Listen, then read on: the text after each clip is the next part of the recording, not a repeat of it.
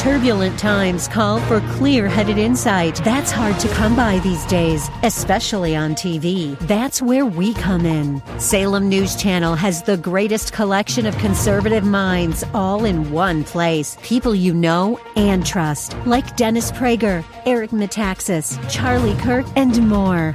Unfiltered, unapologetic truth. Find what you're searching for at snc.tv and on Local Now, Channel 525. How bad does it have to get before we will simply submit to the will of God in our lives?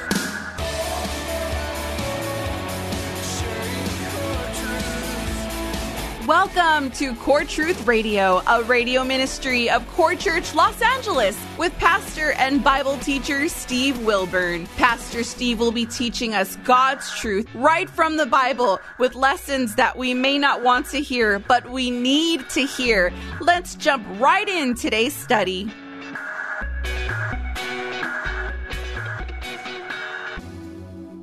We're going to find our text in the book of Jonah. And I entitled this message, No Regrets. What happens to you when hardships arise? What do you do when the storms of life kick in? Do you try everything in your power first? Oh, I got this. I can figure this out. I can manipulate this. I can shift these funds over here. We can put that on the credit card. We can move this and move that. What do you do? Do you do everything in your power first? And only when everything that you have tried has completely, hopelessly failed, when nobody else has come through for you as you have shared your plight and dilemma with all your family members and no one's trying to help you, is that when you finally do what you should have done in the first place? Call out to the Lord in prayer. Oh, God, help me. God, I don't know what I'm going to do here. See, that's what we should always do. There should be a fervency in our prayers. There should be like, oh, God, move, do something here. Yes, only the God of the Bible is real, and only that God can deliver. Deliverance cannot happen in any other way. But getting back to Jonah, I wonder if any of us, like Jonah, are sleeping while the storm in our world is raging all around us. Do we not have problems in our world? Is it not raging? If we as Christians are a little concerned about some of the radical things that are happening in our world, what does a non-believer do in these times? Again, this is why it's so critical for us to be open to be that voice of reason. Yet maybe you, like Jonah, are running from being the voice of reason that God has called you to be that person that stands in the gap, to minister to the people in your walk of life. Yes, everybody is caught up in this current storm that we're facing. No one is exempt from this. We're all facing the same issues. Your family members are, your neighbors are, all your coworkers are. Something to think about. Jonah, though, the storm does not let up. So he tells the people, hey, listen, you need to throw me overboard, and then this way, the storm will stop. And they looked at Jonah and he said, that is completely inhumane. We're not going to do that. So they went back to fighting the storm and getting rid of the cargo on the ship, trying to save themselves. And after a while, nothing was working. So verse 15 happened in chapter 1. So they went back to Jonah. They picked up Jonah and they threw him into the sea. And immediately the sea stopped its raging. So these seasoned sailors had two words for Jonah. See ya. You're out of here, pal. Skin for skin. A man will give anything for his own life. And that's what they did. You're the problem. We're getting rid of you. So they gave Jonah, you could say, the royal flush. And the storm stopped immediately. They're like, man, washing our hands of that guy. Which brings up our point, the misery. Yes, misery was coming. Jonah was probably thinking, my life cannot get any worse than this. Could you imagine being in the middle of the ocean and they toss you overboard? You're just sitting there trying to float. You're dog paddling there and the ship is sailing away. You're thinking, man, my life cannot get any worse than this. I am stranded in the middle of the ocean. Well, listen, if you ever think that your life can't get worse, It can always get worse. You might think right now, I'm at the bottom of the barrel. Pastor, you don't know what I'm going through right now. My life cannot get any worse. Oh, trust me, your life could get much worse. And so it is for Jonah. All of a sudden, he gets swallowed by a giant fish. So, could you imagine you're sitting there, what's the last thing you're thinking? All of a sudden, you look over and there's his mouth just... I mean, you get ate by a fish. I mean, it's like, this is insane. I hate days like this. Some might be thinking, what kind of a fairy tale is this? You know, this is why I am not a Christian. You got all these hocus pocus fairy tale stories, you know, pixie dust and whatever. Like, I'm sure a giant fish swallows him. Yes, that's exactly what happened. See, this is a real story. Jonah was a prophet of God. He's mentioned in 2 Kings 14. But even more importantly, Jesus Christ confirms this very story in Matthew 12. He says, I am going to die. I'm going to be in the belly of the earth for 3 days and 3 nights, like Jonah was in the belly of the fish 3 days and 3 nights, and then I'll rise again. He used this to actually tell us what was going to happen in the future with him as he would die and rise again from the dead. Yes, this story happened. Understand, know this, grab onto this. The miracle is not that a giant fish swallowed Jonah. That's not the miracle. If God put the ring around Saturn, if the earth is, you know, in an orbit around the sun at 520 million miles, traveling at 1,000 miles per second, do you really think it's hard for God to make a giant fish? I mean, he made the giraffe. He made a rhino. I mean, he made a orangutan. I mean, it's like, you know, he made a giant fish. Now, it could have been a whale because it's a mammal. You know, he could have been, you know, it could have been a whale because that's happened before.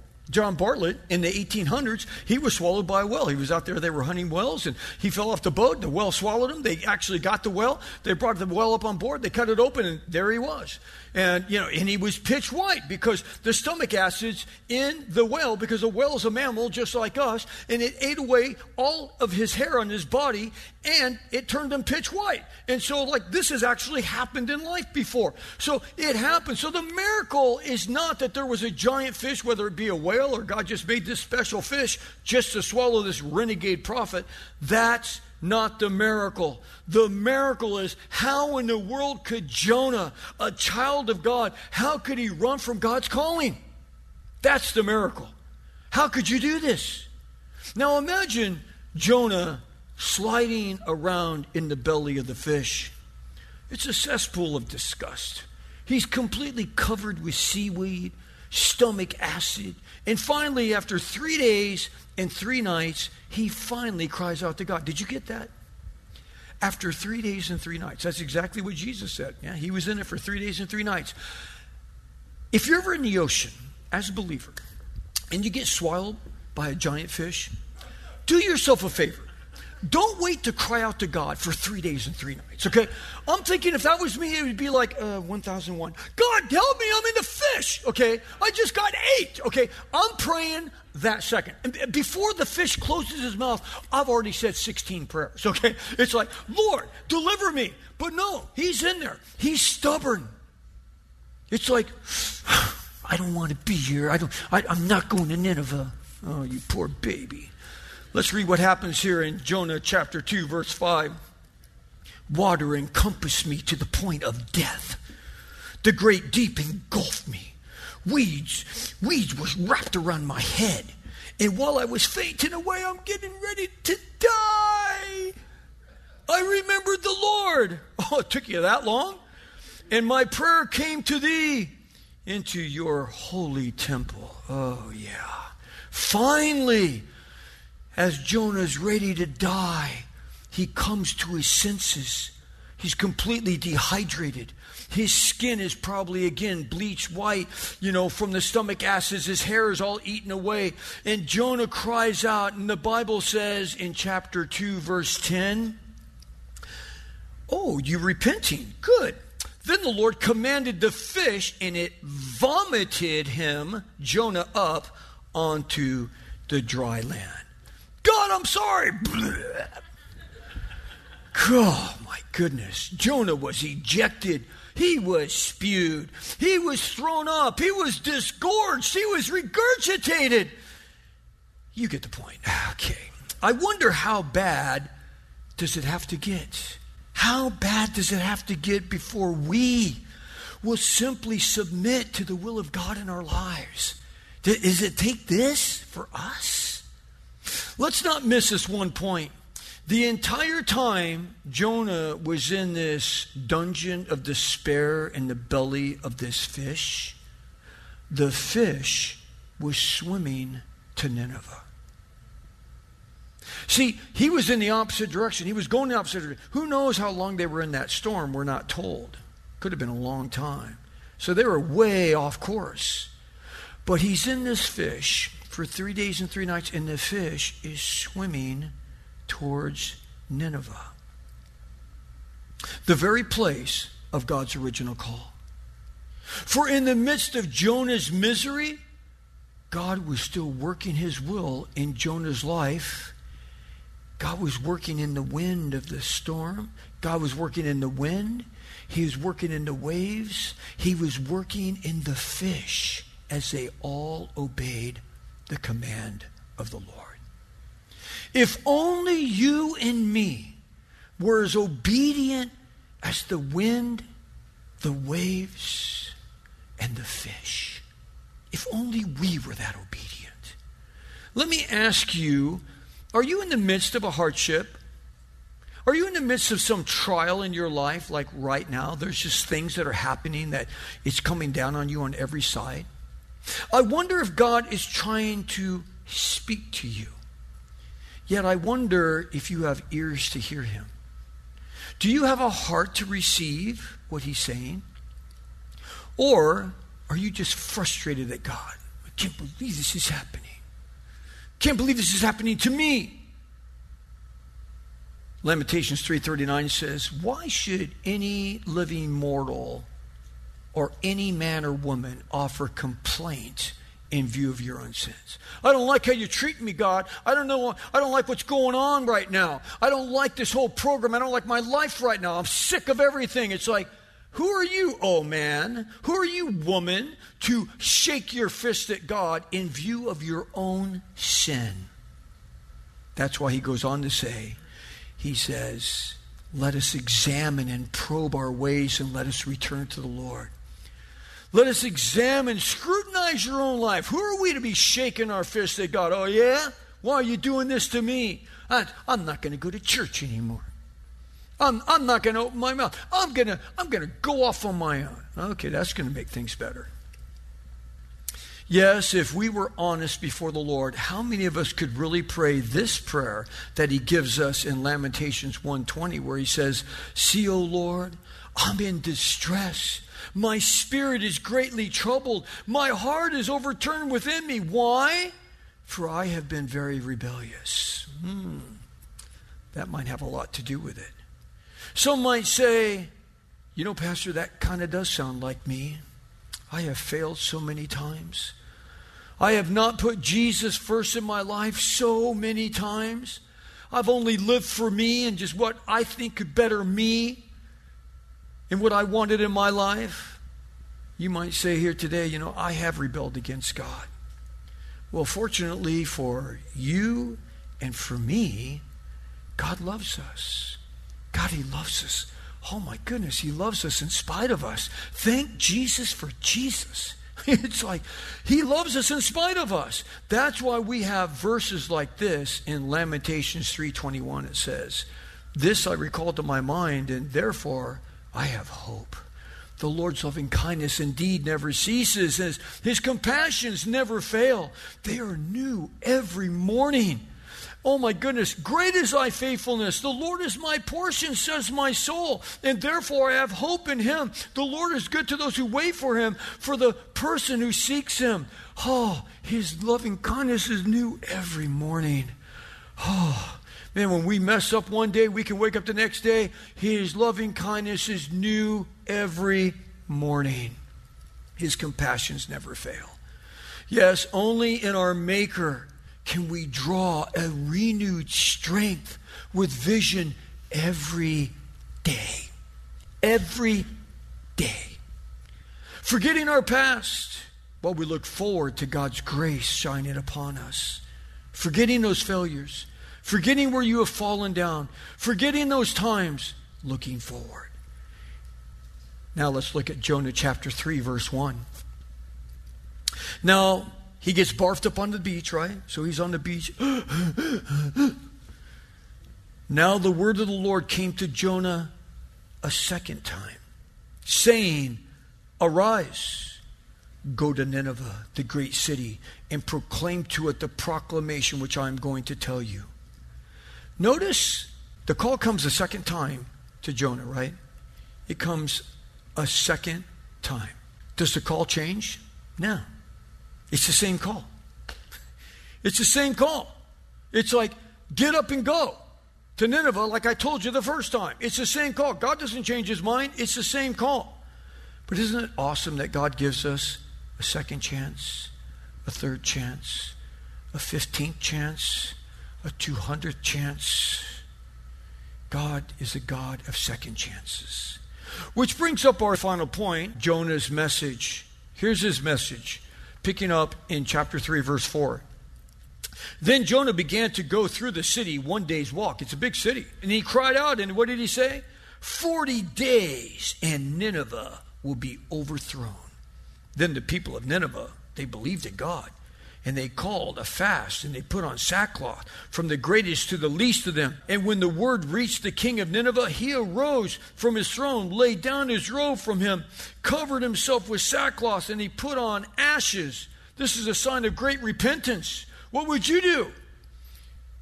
Someone saw this guy get barfed onto the beach from a giant fish. Blah, and here's this guy comes rolling out. He's pitch white. He has no hair in his body. Everything's ate off of him. And he's walking through 40 days and you're toast. It's like, yes, sir.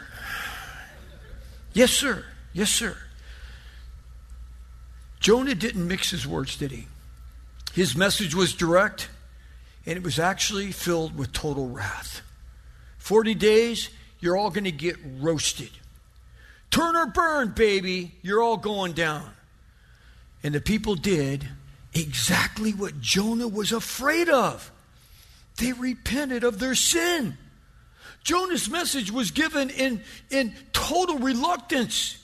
His message was filled with wrath. His message was filled with prejudice. He was a bigot and possibly totally filled with hate. Hey, Jonah, got a question for you.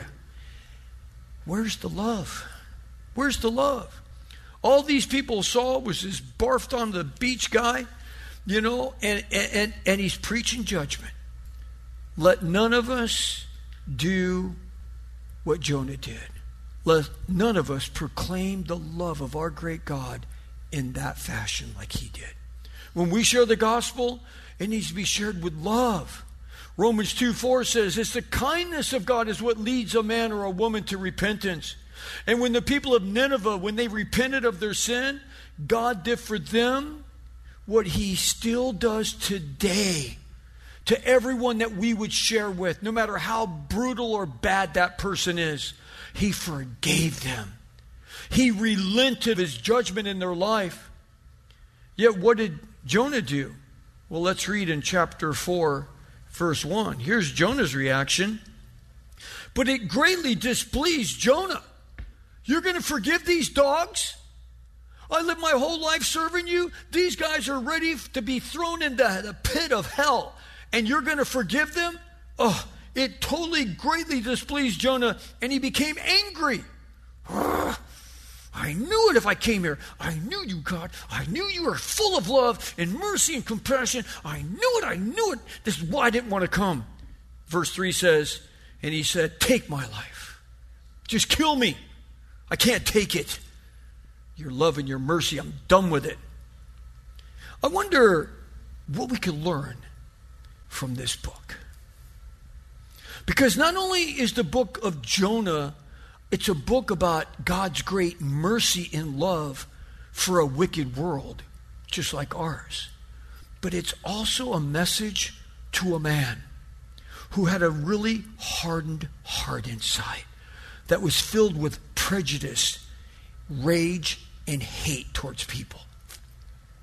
I wonder if we are not just as guilty as Jonah when it comes to forgiving those who have hurt us, those who have caused real pain in our life, those who have kicked us to the curb.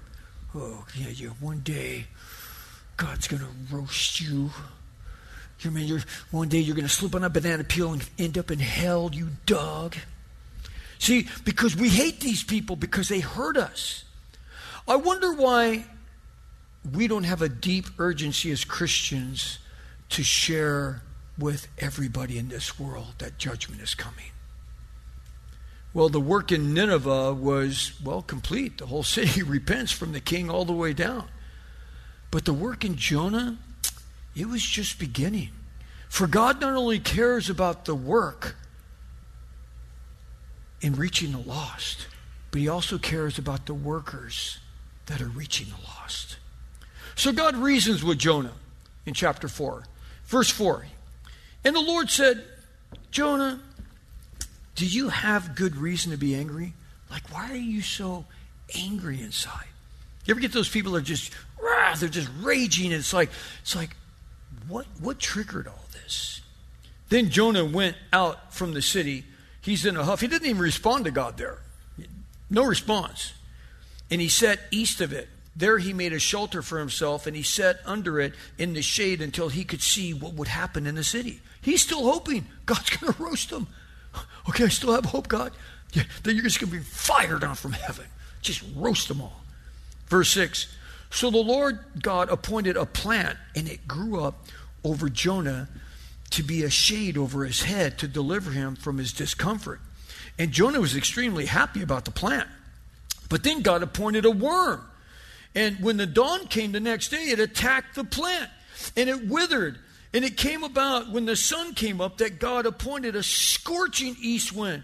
And the sun beat down on Jonah's head so that he became faint, and he begged with all of his soul to die, saying, death is better for me than life. Wow, you're just like, this guy, what a piece of work. I mean, this is crazy. I wonder how many times the little discomforts in our life are not divine interventions to get our attention. Like, I can't believe this happened. God, another parking ticket. Oh, this, that, whatever, all these little things. Maybe it's divine interventions to get our attention. God was trying to get Jonah to see that he was far more concerned about this stupid plant that gave him shade than he was about, the Bible says here, that 120,000 people repented on that day. It's the biggest known revival that has ever happened in the course of human history. Billy Graham never seen those kind of numbers. Greg Laurie's never seen them in stadiums filled with people. 120,000 people repenting in one day. He's more concerned about the plant than all these people that escaped eternal judgment from God. As we end here today, what concerns you the most in life? All of those things pale in the light of one human life. A life that can be forgiven. A life that can escape eternal judgment. A life that can find hope. What can we learn from the story of Jonah as we end here today? Well, I'm sure we can learn many things. We already have learned many things, but here's 3 observations. Number 1, Jonah was sleeping on the boat when he should have been awake and praying during the storm. There's a storm that's happening all around us in our world today. Things are broken and falling apart. Are we asleep when we should be awake and praying? Number 2, Jonah was pouting in the belly of the fish. Are you pouting? Are you like bummed because something's not working out the way that you wanted it to work out? Jonah was pouting when he should have been repenting. Number 3, Jonah was bitter in the end when he should have been rejoicing. Maybe you're bitter because you live here in the end times and everything's falling apart. Like, why couldn't I have been born 100 years ago? You should be rejoicing that God allowed you to be alive at the end of time, that you could have a voice of reason in a world that's lost its mind. How does this apply to us? As our gracious Savior has allowed us to live another day, that we can tell people that there's a God in heaven that loves them. Thanks for joining us for Core Truth Radio. You've been listening to Pastor and Bible teacher Steve Wilburn of Core Church, Los Angeles. If you'd like to hear more messages by Pastor Steve, download the Core Church Los Angeles free app available on iOS and Android. Core Truth is sponsored by and a listener-supported outreach of Core Church LA. If you have been blessed by this program, consider supporting our radio ministry by texting Core Church LA, that's Core Church LA, one word, to 77977.